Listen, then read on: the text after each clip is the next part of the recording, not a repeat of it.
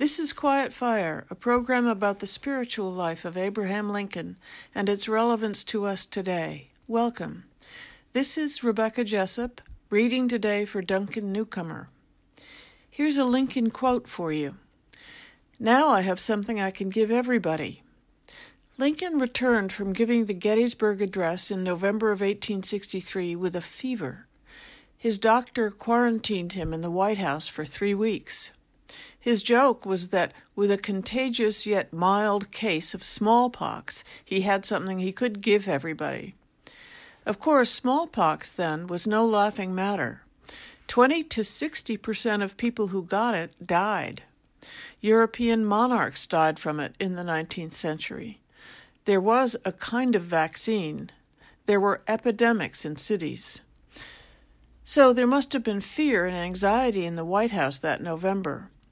For Lincoln and his idea of America, the greatest political problem ever, he said, to face statecraft was looming: how to unify the country, how to bring the now losing Southern Confederacy back into the Union.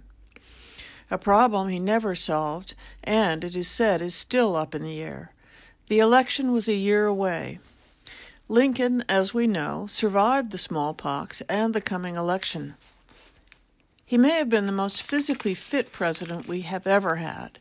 At 6 feet 4 inches and a steady weight of 185 pounds, his body mass index was at 22.52, which is just about perfect. But there was something else in the air besides smallpox around Lincoln. Here is something I wrote in a book about Lincoln about what might be in the air around him. The first time I walked to the land of Lincoln's boyhood home in southern Indiana, a place called Pigeon Creek, I had the intense feeling that his sheer personal goodness was still in the air. I just felt that in the air around the leaves of the trees and hidden in the rough bushes there was a vestige of his personal goodness.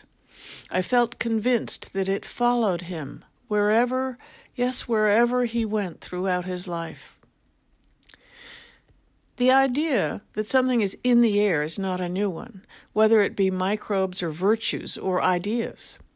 When Thomas Jefferson was asked how he came up with his ideas in the Declaration of Independence, he said, "The idea of human equality, that all men are created equal, was not original.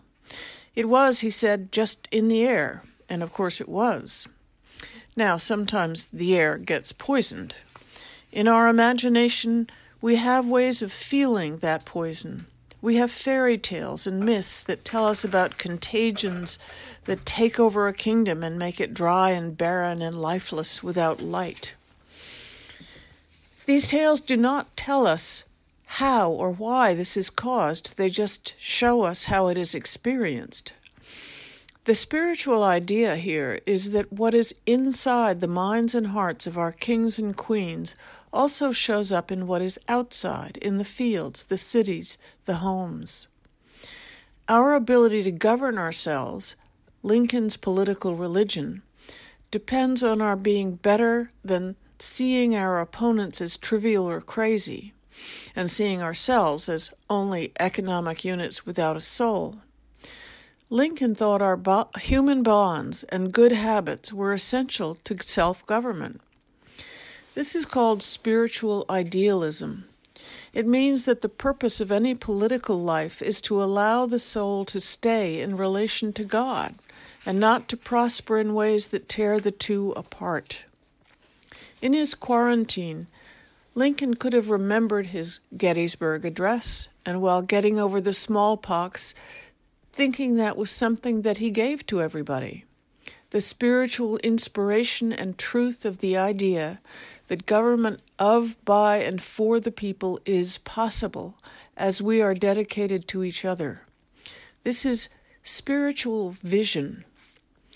Lincoln concluded his second inaugural address by asking for charity for all. He was not proposing a modified political system. He was proposing a change of heart born of suffering.